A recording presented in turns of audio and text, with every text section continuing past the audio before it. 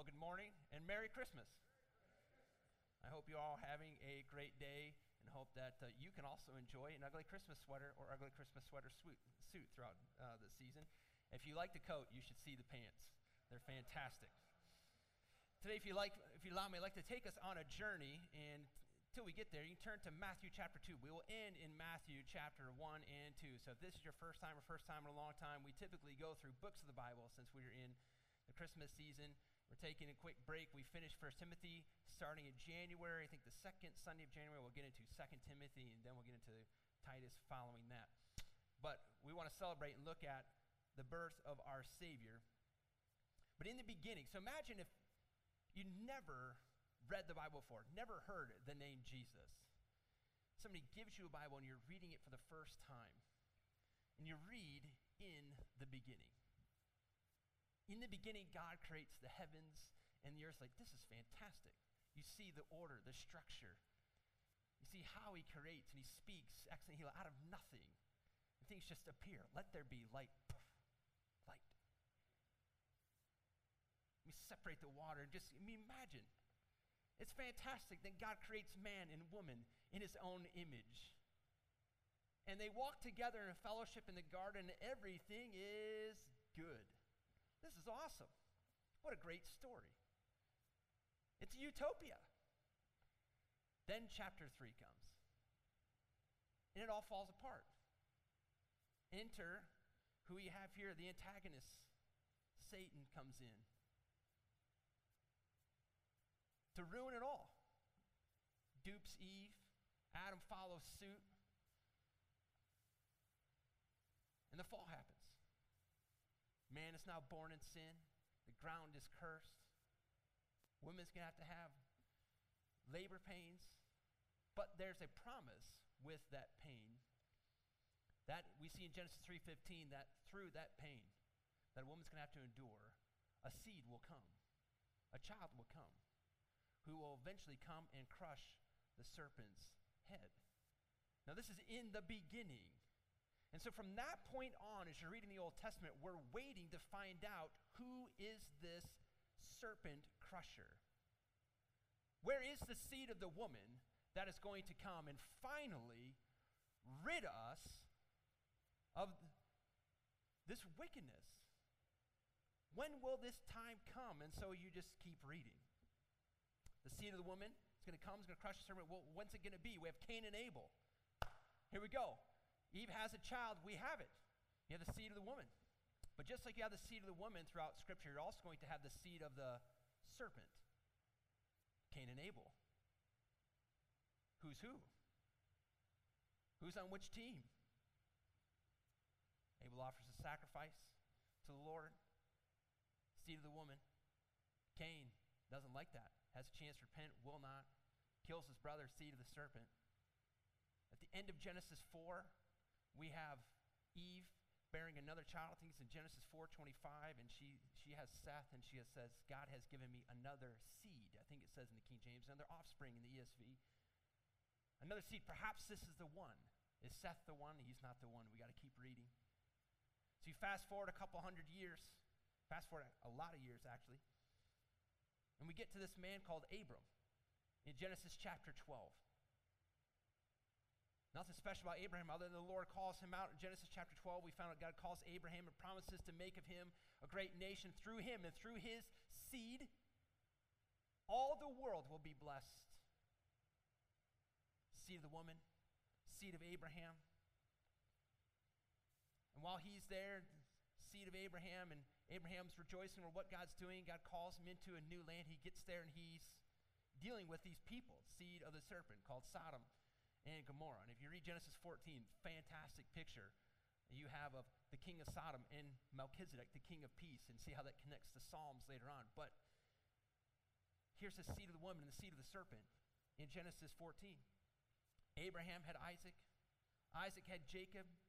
Jacob had Judah and his kin, and then the other 12, the other 11.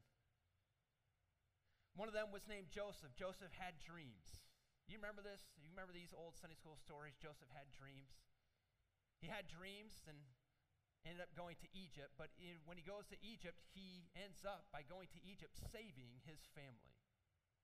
Jacob had Joseph. Joseph goes to Egypt. By doing so, he saves his family.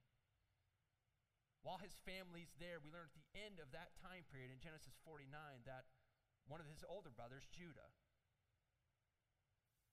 is now pointed out. He's specified as the next link to the seed of the woman. The seed of the woman, seed of Abraham, and then we learn in Genesis 49:10 that the seed of the woman will come through the line of Judah, the scepter, the king.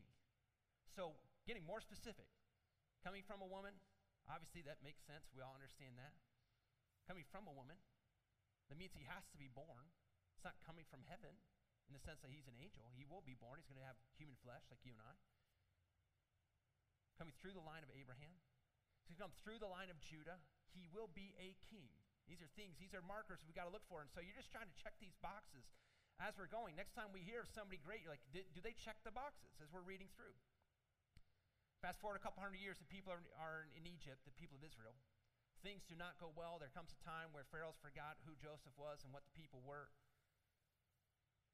And Pharaoh realizes the people of Israel are growing too much. And so he decides, as this despot, as this ruler, the best program for us is to eliminate the Hebrew male children.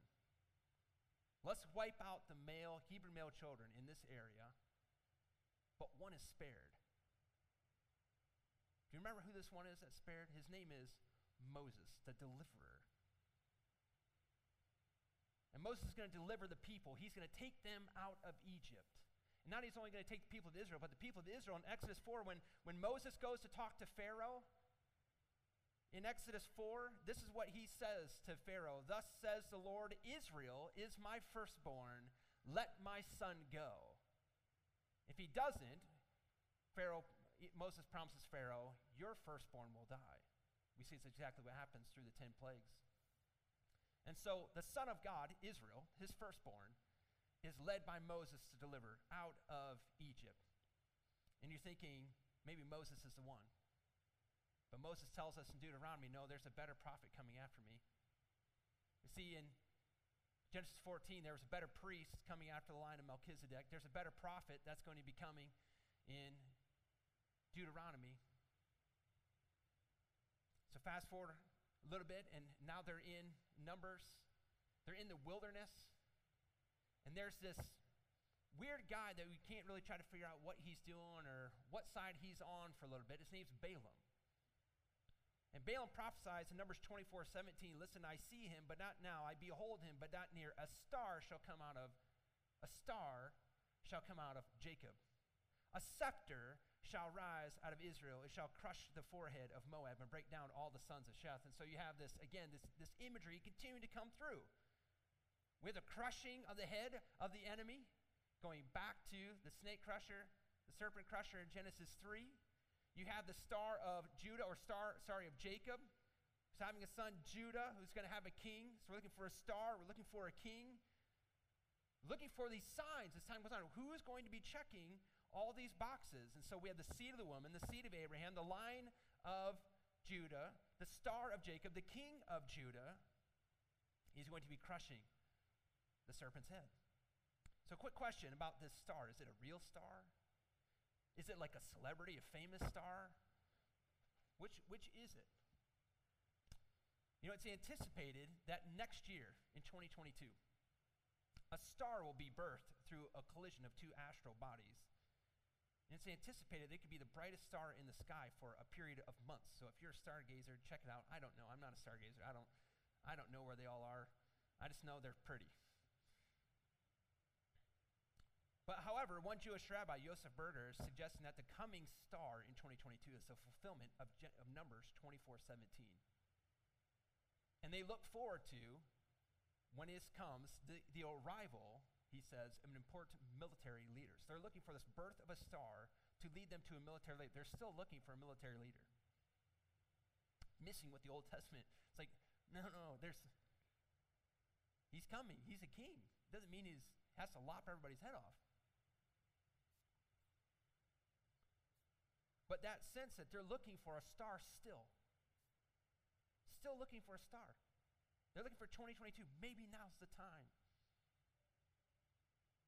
Well, let's get back to our story. We left with the seed of the woman, the seed of Abraham, star of Jacob, line of Judah. Is going to be a king.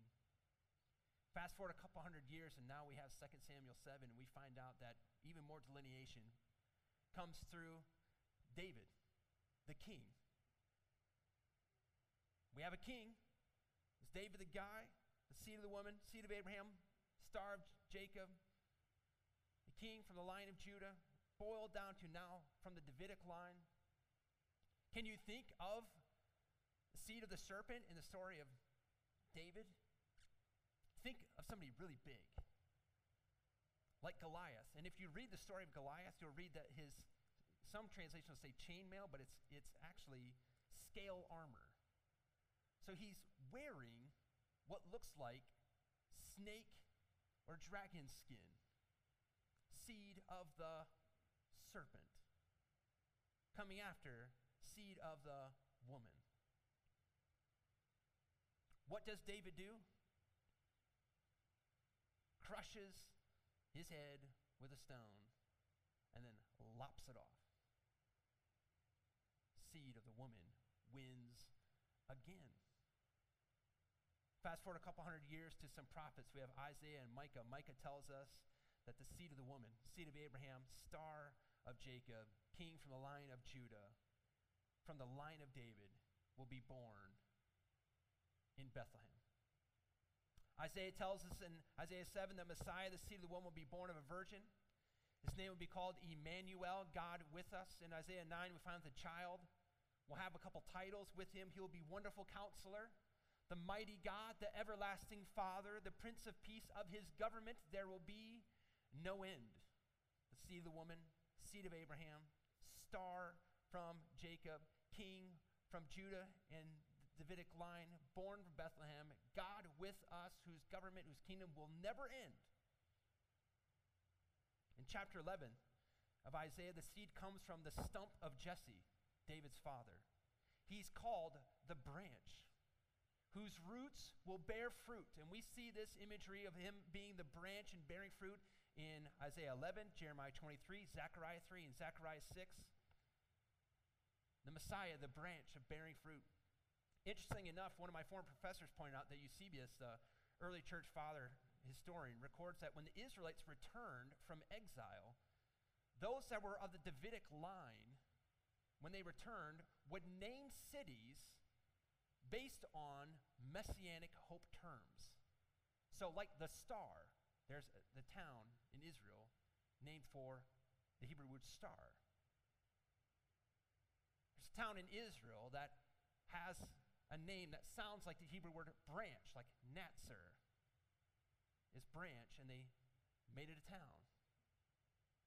And so they were having, those that were Davidic line were coming back from exile, hoping, anticipating when he comes, he will come, because we have these promises. He is the star. He is the branch. He's the Natsir. Fast forward a couple hundred years, so we have 400 years, as you know, at the end of the Old Testament, of just silence. When will the seed of the woman come? So as we look at Matthew chapter 1 and 2, let me ask you to think through 4 things as we read through Matthew 2. We'll glance at chapter 1 real quick. But as we get to chapter 2, think through 4 things. What terms in these chapters remind us of the prophecies of the seed of the woman? So you're going to see some, hey, wait a second. What is he doing? No. What? Start looking for those terms that we've heard in these Old Testament that are pointing to signs, arrows, this way, fella. Look here. Second, who is on team A? Seed of the woman. Third, who's on team B? Seed of the serpent. Lastly, which team are you on? So I want you to work through. What terms are pointing us to the seed of the woman? Who's on team A? Who's on team B? Which team are you on?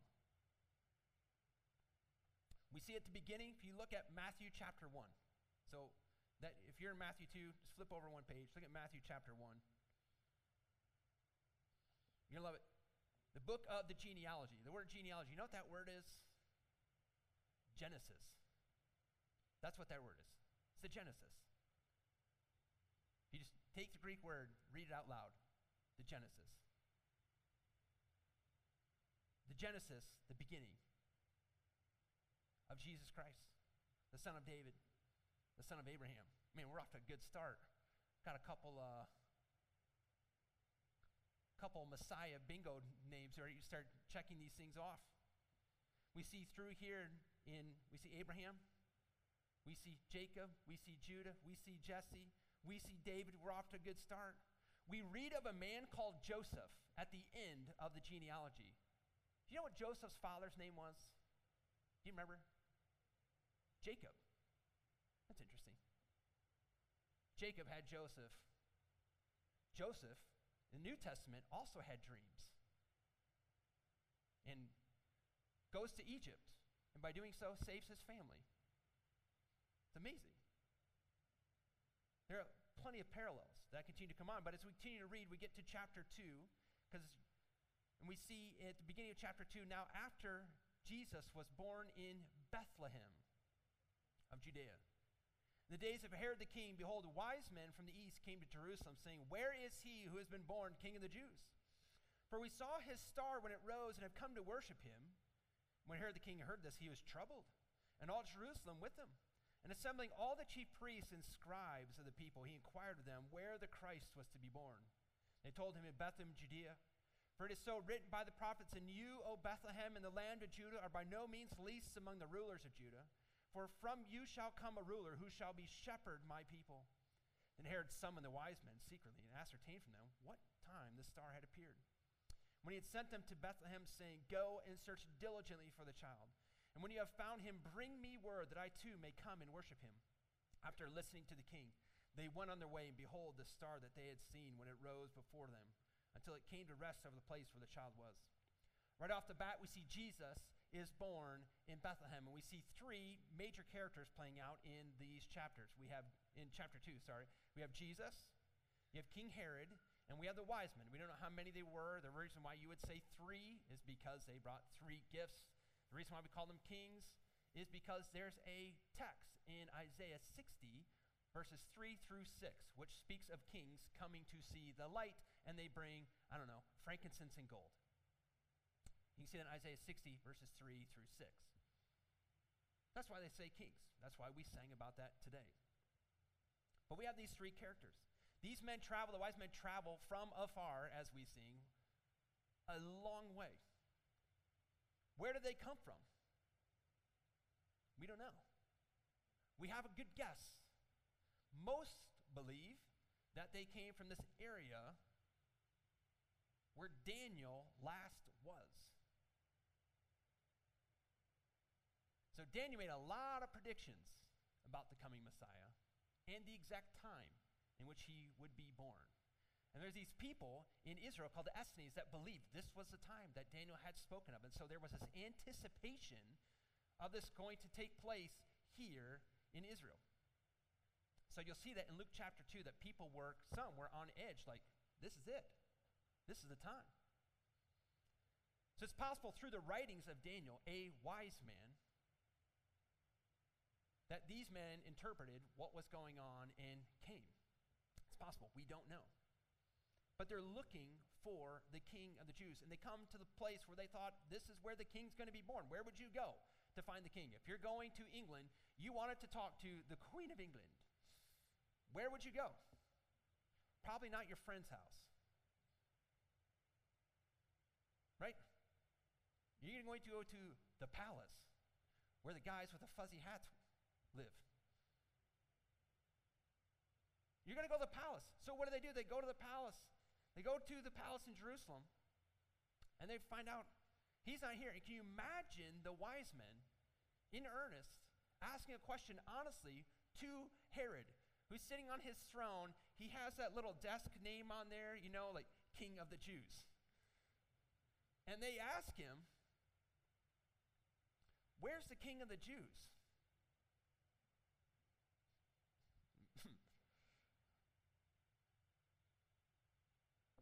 right here. No. The real King of the Jews.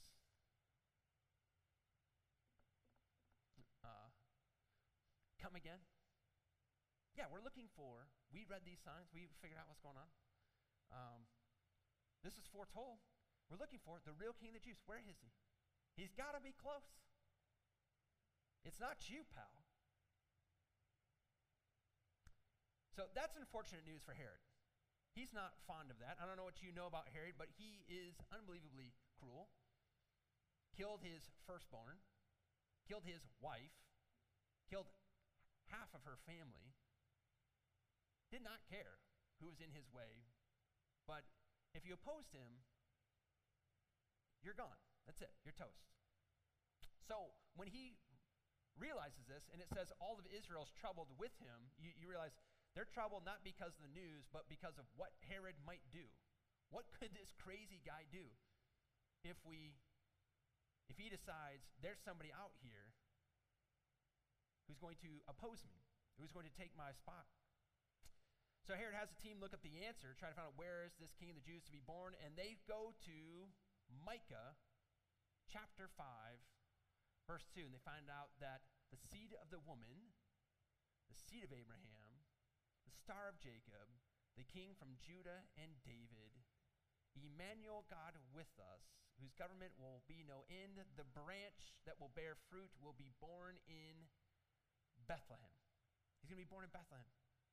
So he gives the wise men, Herod gives the wise men the GPS location. They put it in. They get their route, and they head off. They go to Bethlehem. We see in verse number 10, when they saw the star, they rejoiced exceedingly with great joy. And going into the house, they saw the child with Mary, his mother, and they fell down and worshiped him. Then opening their treasures, they offered him gold and frankincense and myrrh. And being warned in a dream not to return to Herod, they departed to their own country by another way. The wise men come out, and they see the star almost as if it's sitting on top of this house. I don't know if you've ever experienced something like that. So I don't know if you've ever seen the Northern Lights. So when we were at college, we lived far enough north. You could actually see them. I remember one night we came in from Extension. It was like 2 a.m. We're coming in, and the Northern Lights were going nutso above us. And they're up in the sky. It's almost like you could touch them. I don't even know how to describe it. It's something I've never experienced before. These just green, I'm assuming they're green, I'm colorblind, they look green to me. Lights just dancing, jumping up and down, bouncing around. And just amazing. But it looked like they were there, just hovering over you. You just marvel at God's creation. Well, I don't know what these wise men experienced, but it seems like to them, this star is literally sitting on this house. It's just there. Like, we're here. X marks the spot. Like, we found it. This is it. So they go in, and they find Mary in the little tyke.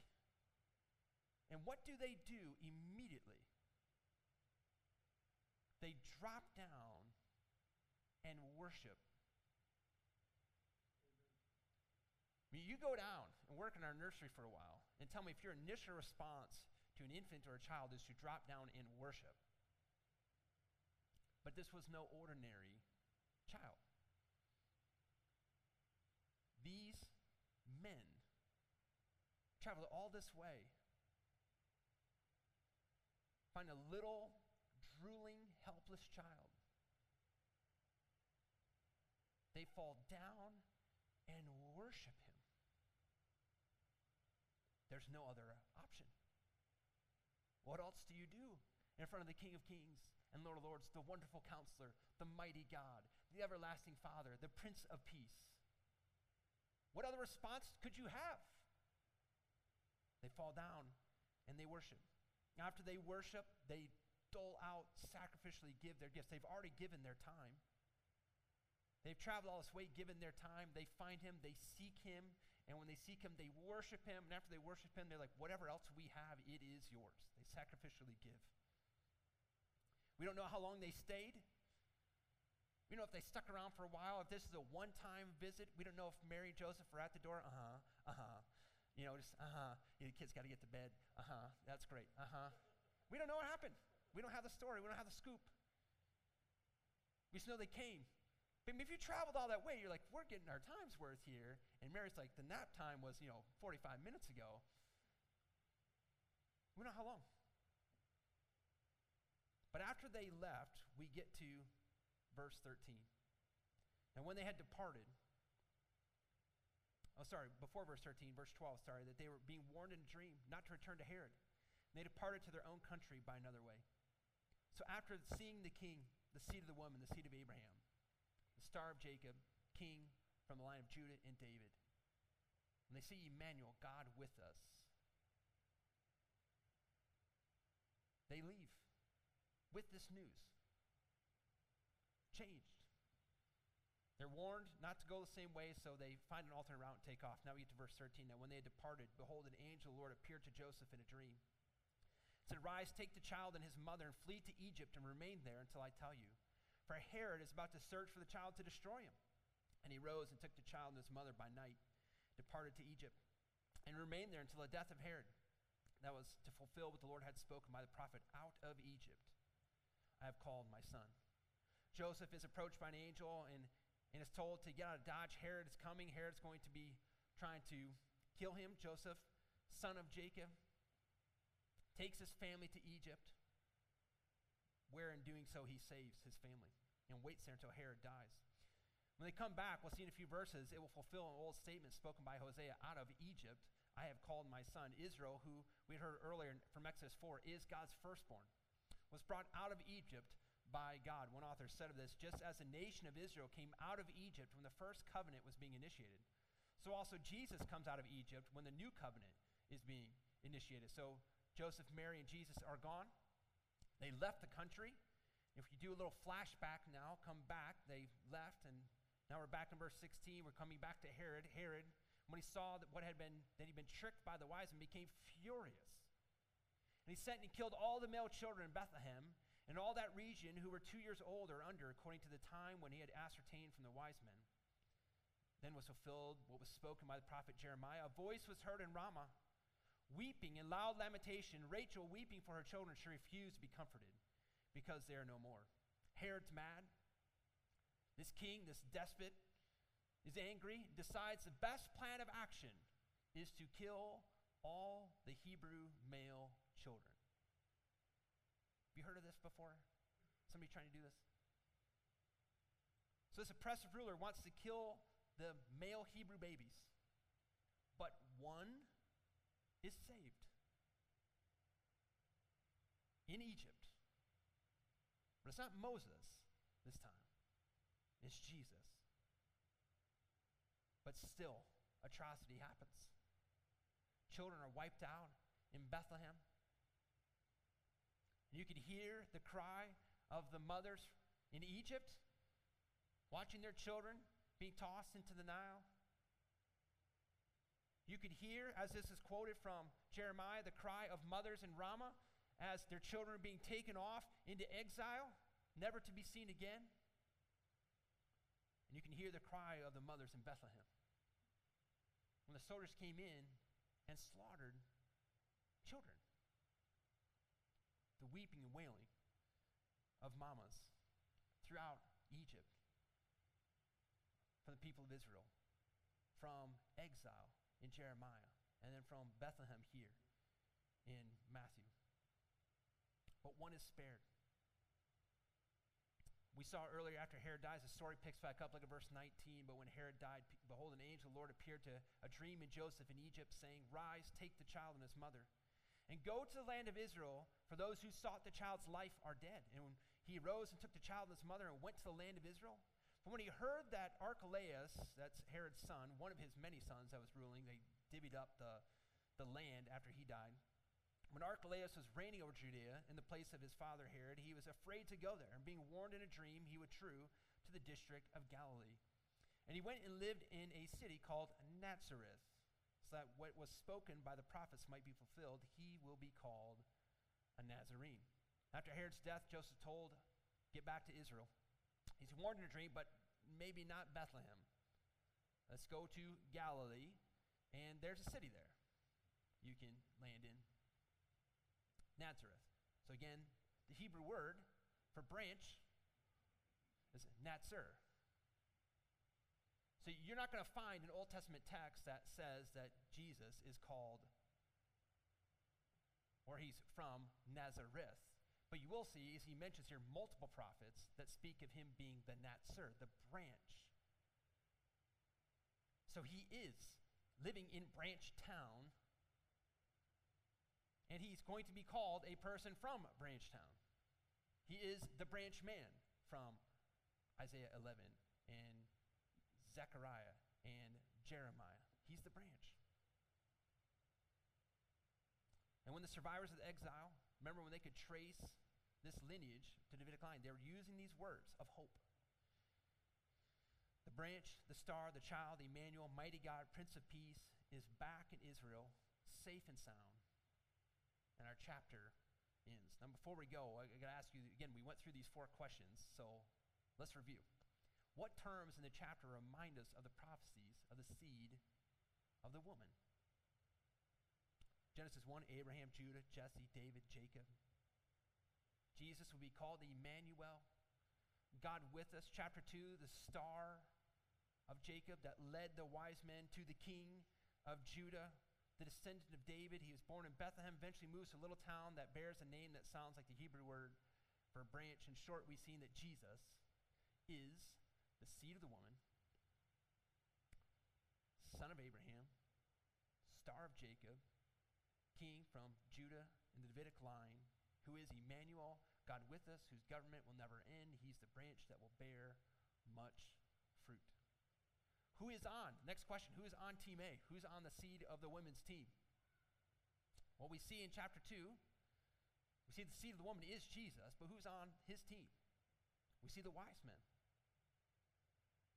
What are some things that stick out to you about the wise men? They seek him. They worship him.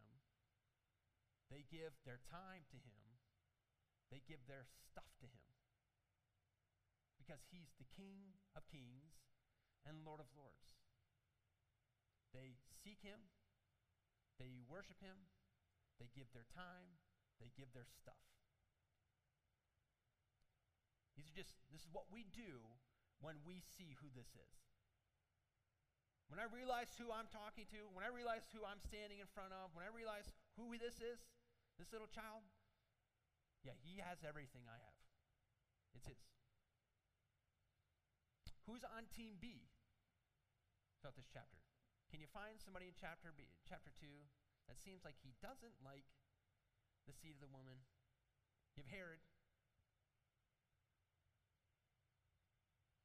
trying to attack, trying to kill the seed of the woman. And so the next question then, which team are you on? How would you know which team you're on? Well, let me ask you, how do you respond, or how have you responded to Jesus? When you've heard the news, and you realize who he is, how have you responded to him so far? Seek him? You worship him? You've given him your life? Which includes your time and your stuff. Now, giving our stuff does not mean we're saved. It's just a fruit of that. When Jesus saves me, when he redeems me, he gets all of me. So there's one response as the wise men. Another response is from Herod to attack, to antagonize, to go after. There's a third response that we didn't talk about, and that's of, remember the chief priests and scribes, when they heard this news, right? Because all of Israel was troubled, what did they do? Nothing. Just indifferent. Nothing to see here. Nothing big. But there's still only 2 teams. Seed of the woman, seed of the serpent. Friend, if you have not come to Christ, you're not on his team. Not wearing his jersey. Not a part of his family. You're either for, you've come to him and given your life to him, or you are against or indifferent. But if you're against or indifferent, you are on the seed of the serpent's team. Now, that may sound harsh. That may sound odd. That may sound like, I don't like the way that sounds, but it's reality. Jesus is the way. He is the truth. He is the life. And he says, no one comes to the Father except through me. So you come this way, or you don't come at all. Now that sounds exclusive, because it is. It is. But how sick and twisted would it be for me to not tell you that if that's true and that's reality? So to try to help you understand, like, hey, you know what? It doesn't matter what you believe. Like, no, Jesus said it does. Doesn't matter what you think of Jesus. No, Jesus said it does. I'm the way, the truth, and life. You come through me, or you don't come at all. Friend, seek him. Worship him. Give him all you have. So what does all this mean for us today? First off, friend, again, let me ask you, what team are you on? Jesus is the long-awaited Messiah, the promised seed of the woman, the seed of Abraham, the star of Jacob, the king from Judah and David's line. He is Emmanuel, God with us. His government will never end. His kingdom will never end, and he is the branch that bears much fruit. Will you come to this, as Isaiah calls him in Isaiah 11, a tender shoot? Will you come to him? I hope you will. How can you do that? You give your life to him. We walk through this often, that you admit that you, like I, that we are sinners, we've gone astray, believe that Jesus is the Christ, the Son of God, and then call upon his name. Whoever calls upon the name of the Lord will be saved. I hope that you'll come to him today. If you have questions on that, I encourage you to see a Christian friend that you came with, ask them how you can know this. But as we saw, for those of you there at Mr. Jimmy Mahood's funeral this last week, we reminded the people there, wise men still seek him. Wise men still seek him. Come to the Savior today. For those of you here that claim to know Christ, let me ask you a few questions. First, do you worship Christ like you should? You saw how the wise men responded to the Savior. Do you worship him like you should? Do you seek him like you should? Much time and effort and energy it cost went into them just trying to find him. And yet we hear of him week after week. Do you seek him like you should? How could God use you in others' lives as they see you seeking and worshiping this Savior? Do you sacrificially give of your time and your resources like you should? What could God accomplish through you? So as best we know, the gifts that were given to Mary and Joseph, this gold, frankincense, and myrrh, is what paid for his escape to Egypt and for him to come back. Through their gifts, the life of the Messiah was most likely saved. So we talked about today, so Pastor Ethan talked about today, just we're able to support Paul Campbell, who's in Logan, Utah, which has 1% or less in Logan, Utah, claim to be Christian. 99% in that area do not claim to be Christian, not evangelical Christians. Just through us giving, by God's grace, they are there. And through that work, through us partnering with them, people can come to know Christ. That's fantastic. But it takes sacrificial time for somebody to go. It takes sacrificial giving for somebody to be sent. But through the kindness of the wise men, giving their time and their stuff to the Lord, as best we know, that's what set them up to go to Egypt and return. What could God accomplish through you if you gave your time to the Lord? Or perhaps your resources? Lastly, let me ask you, how can you praise this Savior? I mean, it seems at times like this story, it seems like it's almost too good to be true. And it is too good, but it is true.